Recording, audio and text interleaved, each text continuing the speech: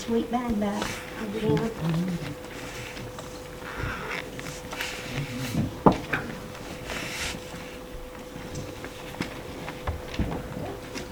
got my own special way of getting up and down. That's the way you need to do it. Thank you.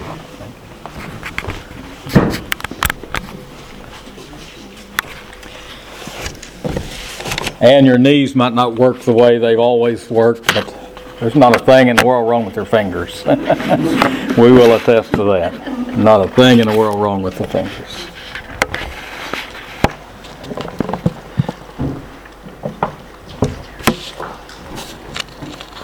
This past week, on Tuesday evening, we went up to the Historical Society meeting and listened to James Reed. Gave an excellent presentation up there on the history of Caneyville.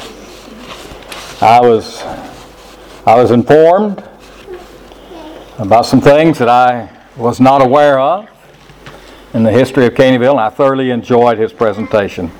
I was also amazed at the way he was able to rattle off and just recall dates and be able to share the details of that. Jim, I thank you for doing that, and I appreciate it very much. Thank you. What you did. And Carly Bratcher brought him up there, drove him up that night, and just as quick as we walked in, Carly came over to us with a great big smile across his face. And he told me, he said, Dave, he said, I won't be able to be there Sunday.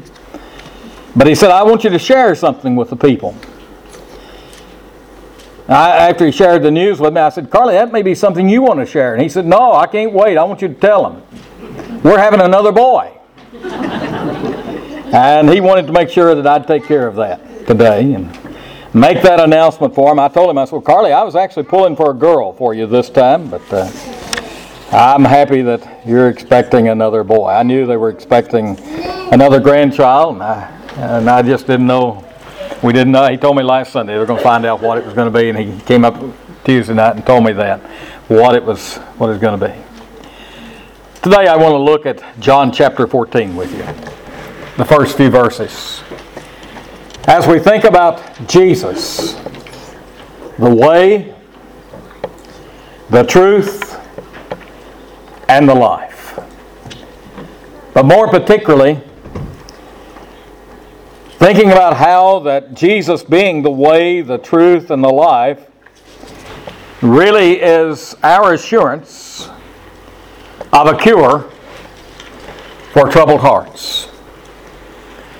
Last Sunday, as we were looking in the Gospel of John, we were looking at how Jesus miraculously was able to restore strength and health unto a man that had been palsied for 38 years.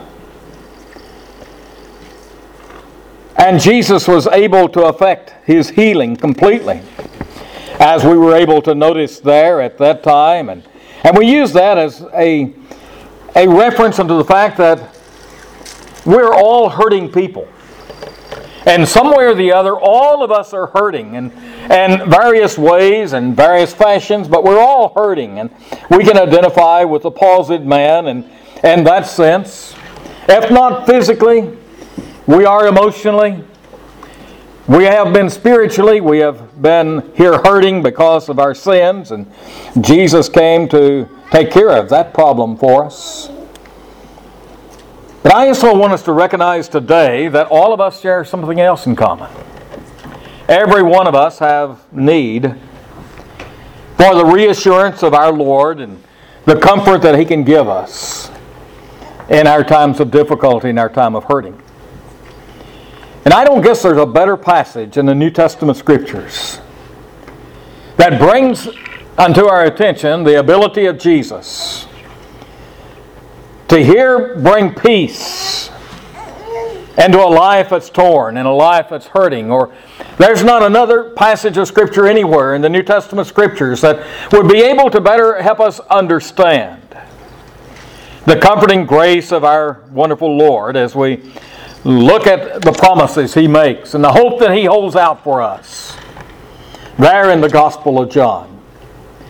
As we've been looking this month in the Gospel of John, I've tried to select some passages that we're all familiar with. A couple of weeks ago, we looked at John 3:16. The passage that automatically and immediately comes to mind for Bible students when they hear reference unto the Gospel of John. The golden text of the Scripture. But right next unto that passage, no doubt would be the passage in John chapter 14. It's a great passage of Scripture. It's comforted hearts as much as perhaps the 23rd Psalm has. And it speaks to our heart every time that we read it and look at it. We all have difficult days. And we need to be reassured of our Lord's presence and our Lord's comforting grace with us.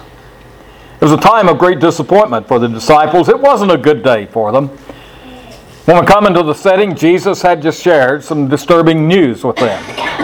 He told them that they were going to be facing the possibility of Him not being with them physically anymore for a while. And He spoke these words of encouragement and comfort unto them. We've all had bad days. I think I've told you the story about this woman that was rushing to change planes in an airport, having to go through all of the different security steps that she was having to go through. It was kind of throwing her somewhat a little bit late, and she was rushing a little more than normal. But by the time that she got through, finally, she was passing a concession stand, and she realized she happened to have a few minutes there before she would be boarding her next plane and continuing her flight. So she stopped in the concession stand, and she picked up a Kit Kat candy bar.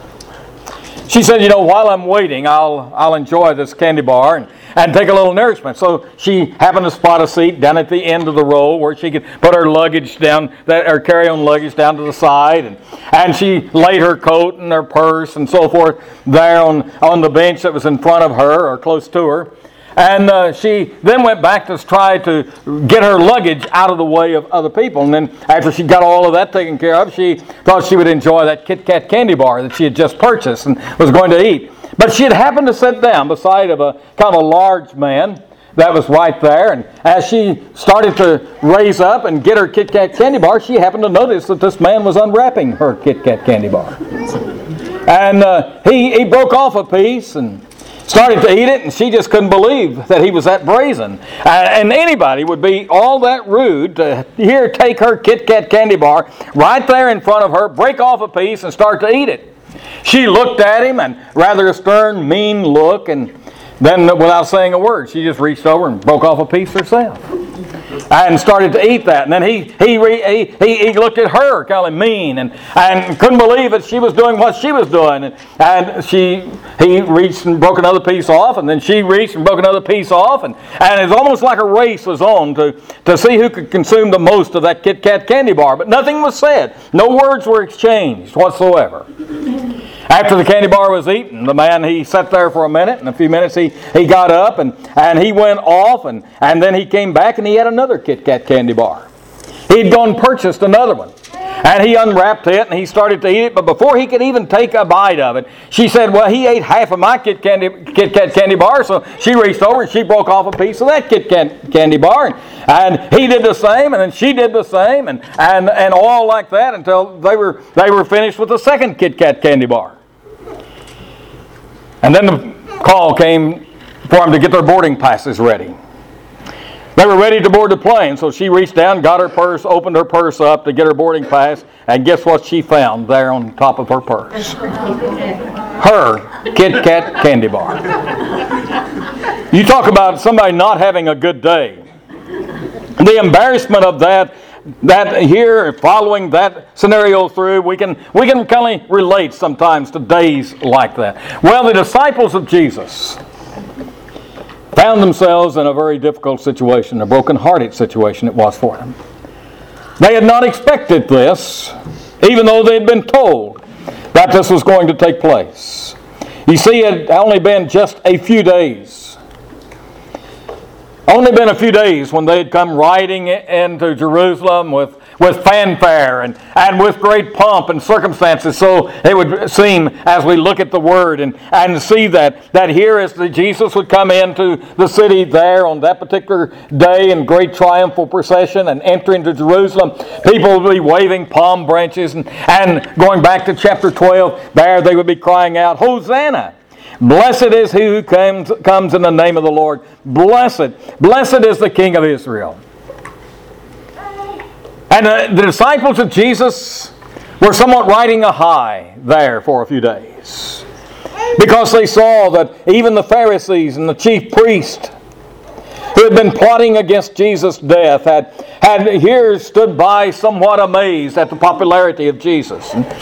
And what was taking place here as Jesus would come into the city. And even the 12th chapter, verse 19, would tell us that they had reached the point to where they had said, see, this is going on here all around us, and this is getting us nowhere. Look, they said, how the whole world has gone after him.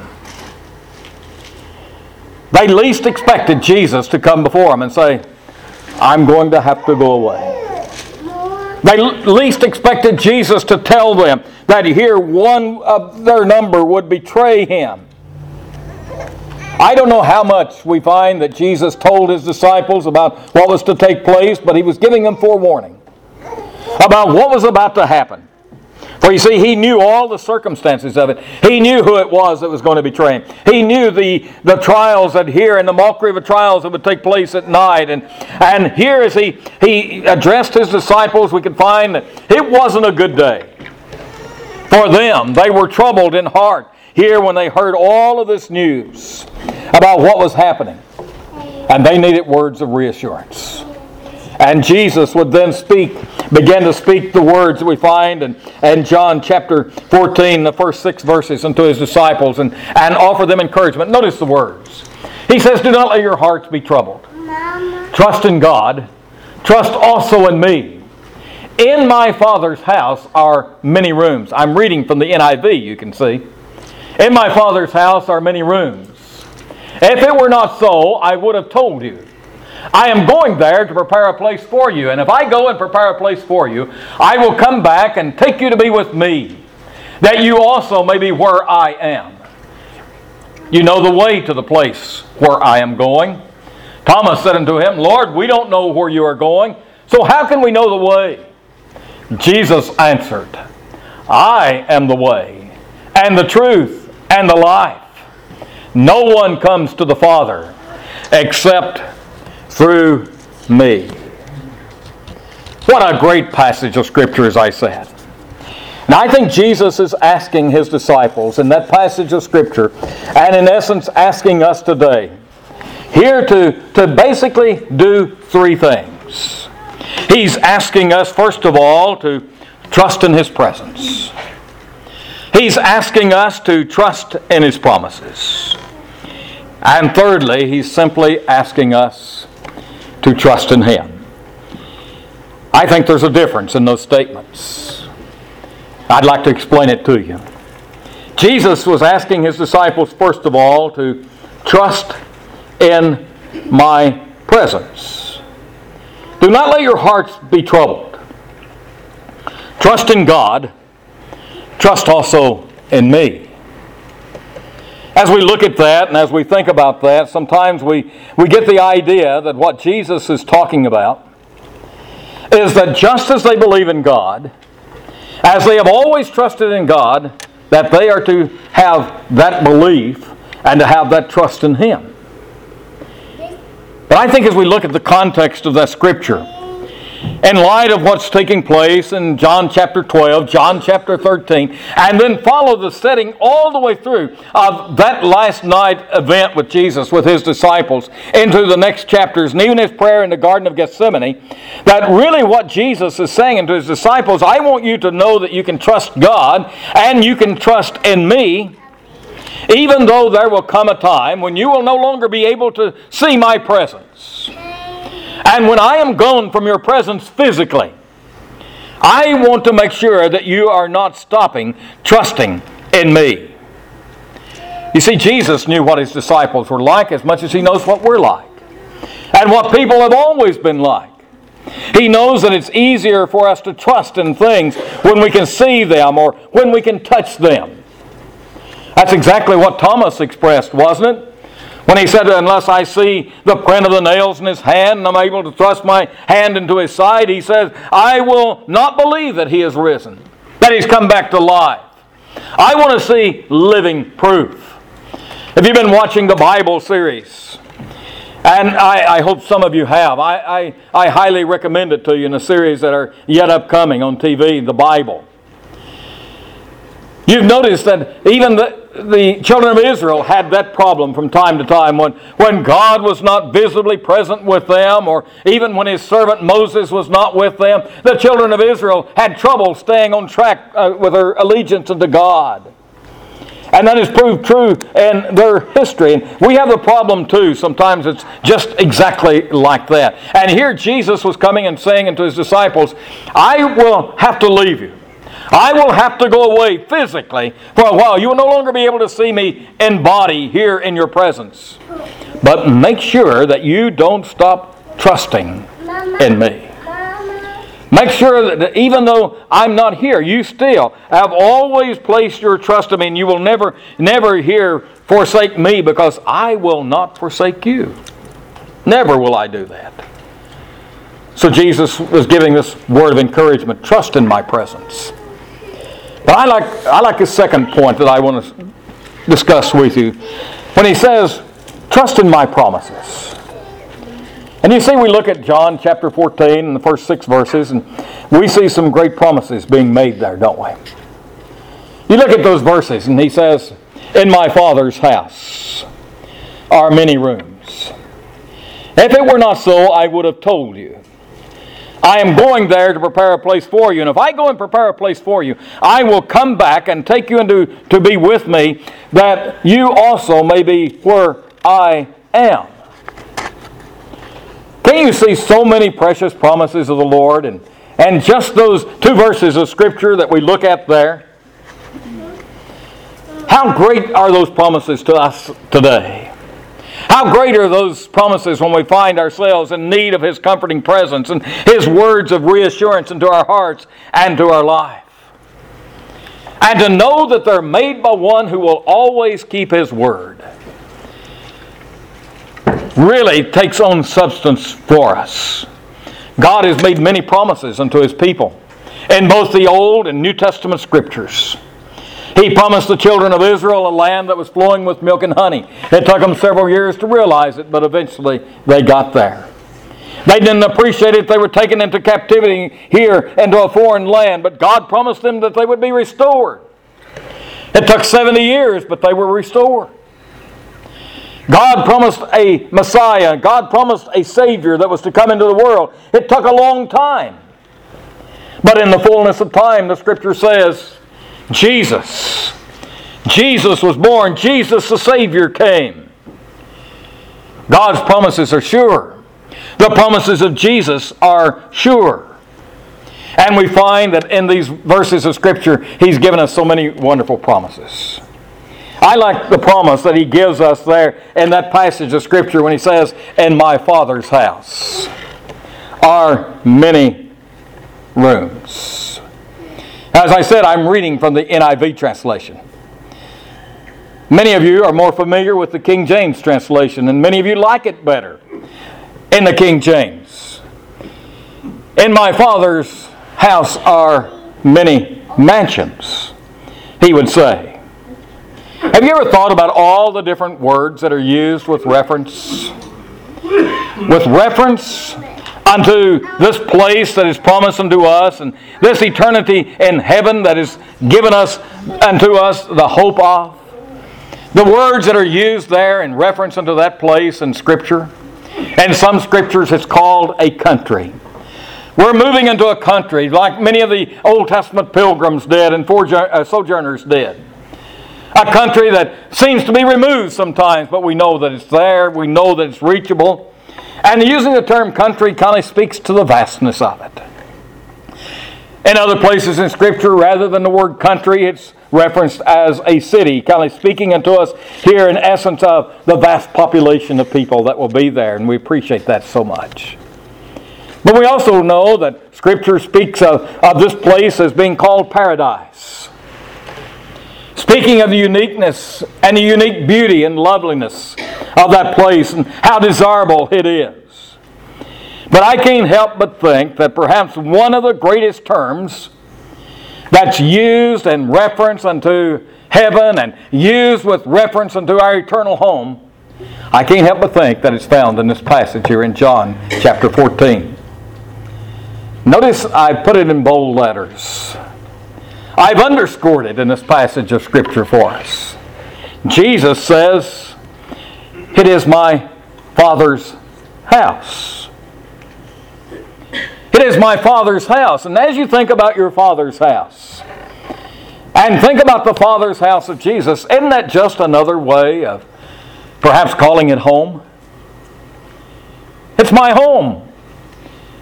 It's my Father's home in which we're there. And we come back and notice in the essence of the words that were used in the original text. And I think they go back, and most Bible commentators would even carry this thought forward unto the days and times and practices and customs of when Jesus was speaking these words. There in that particular civilization, that particular time, you go back there and having reference into it like this, and the Eastern custom was that when a son got married, He would bring His bride back to His Father's house.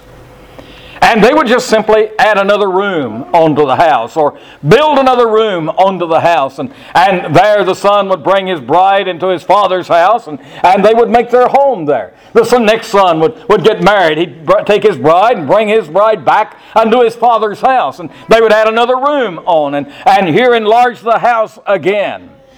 I think that's what Jesus is saying here in this particular passage of Scripture. The family stays together.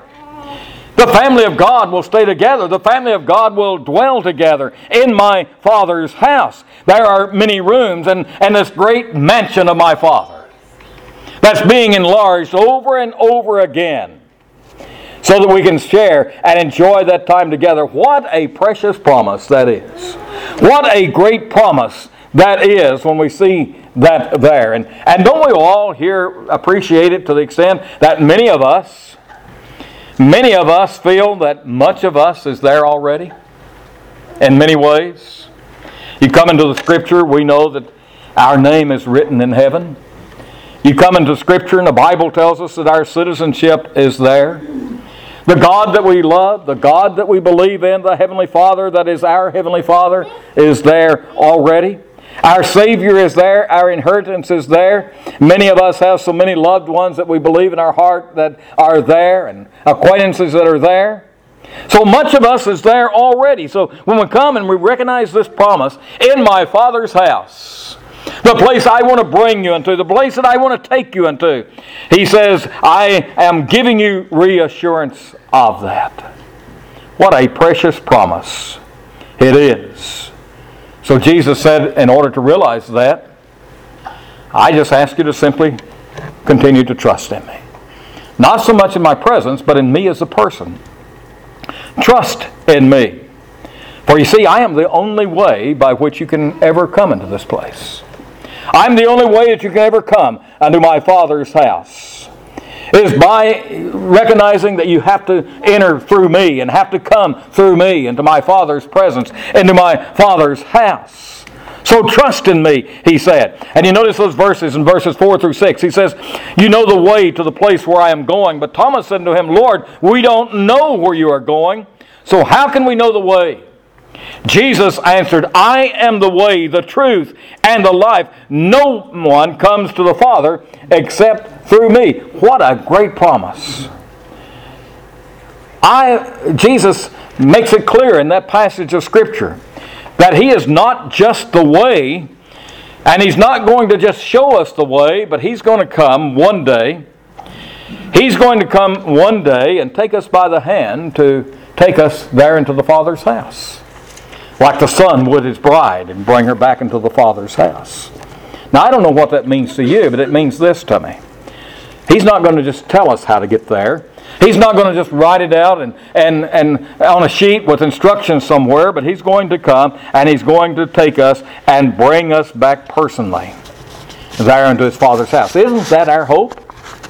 Isn't that our hope someday that He will come and He will take us personally there to be in the Father's presence and present us as His bride there in the Father's house so that we might live and dwell there for all eternity. John chapter 14, verses 1 through 6. A cure for troubled hearts.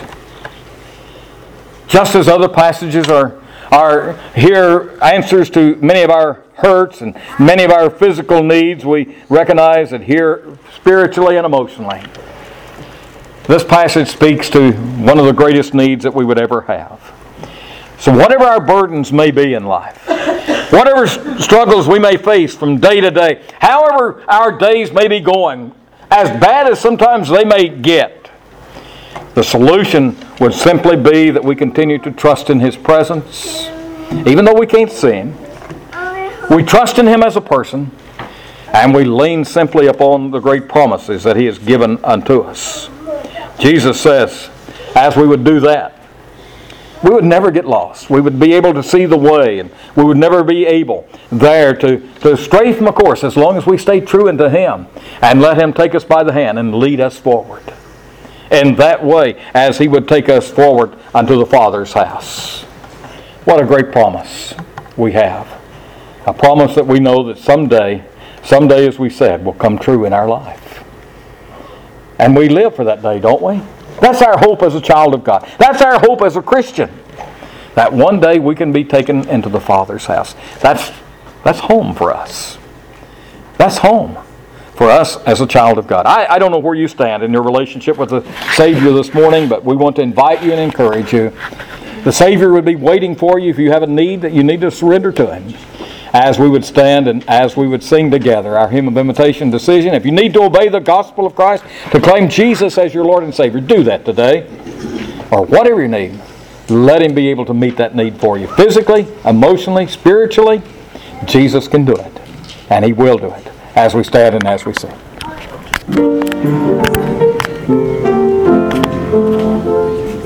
The Savior is waiting to enter your heart. Why don't you let Him come in? There's nothing in this world to keep you apart. What is your answer to Him? Time after time, He has waited before, and now He is waiting again. To see to open the door. Oh, how He wants to come in. Thank you for sharing with us this morning. Let's any announcements that need to be made that wasn't covered? Barry had a long list of them this morning. I think we've covered them all. Let's pray together. Father, we thank you for your love for us, in the sense that you were willing to give your Son Jesus to become the way by which we might be able one day to come into your house for all eternity. And we look forward to that time, Father, because of our hope in you and your Son. Thank you for the promises of your word, and for the steadfastness of those promises and the surety of those promises. And we just pray that they might comfort and encourage our hearts. And so dismiss us now with your blessing always. We pray in the precious name of Jesus.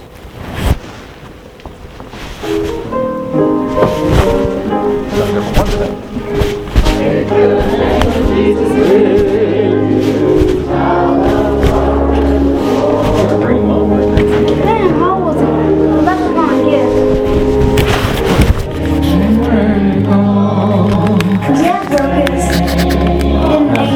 Yeah, does it still work though? Oh yeah. Huh? What do you do? Pull on it? Yeah, don't pull on it. No. I want to do it. No. It'll disturb everybody. It